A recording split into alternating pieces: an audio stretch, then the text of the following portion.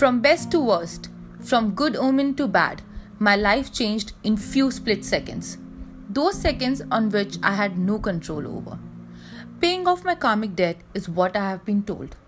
When you hit low, you really want people to understand you, hear you out, and be there for you, but nothing of that sort ever happens.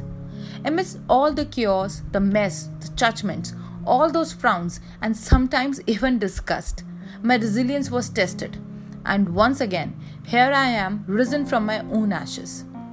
Here on Ranting and Relieving, hear me talking about privileges of being born in a supportive family, challenges of having opinion in a condescending society, and smashing the patriarchy one day at a time. Stay tuned.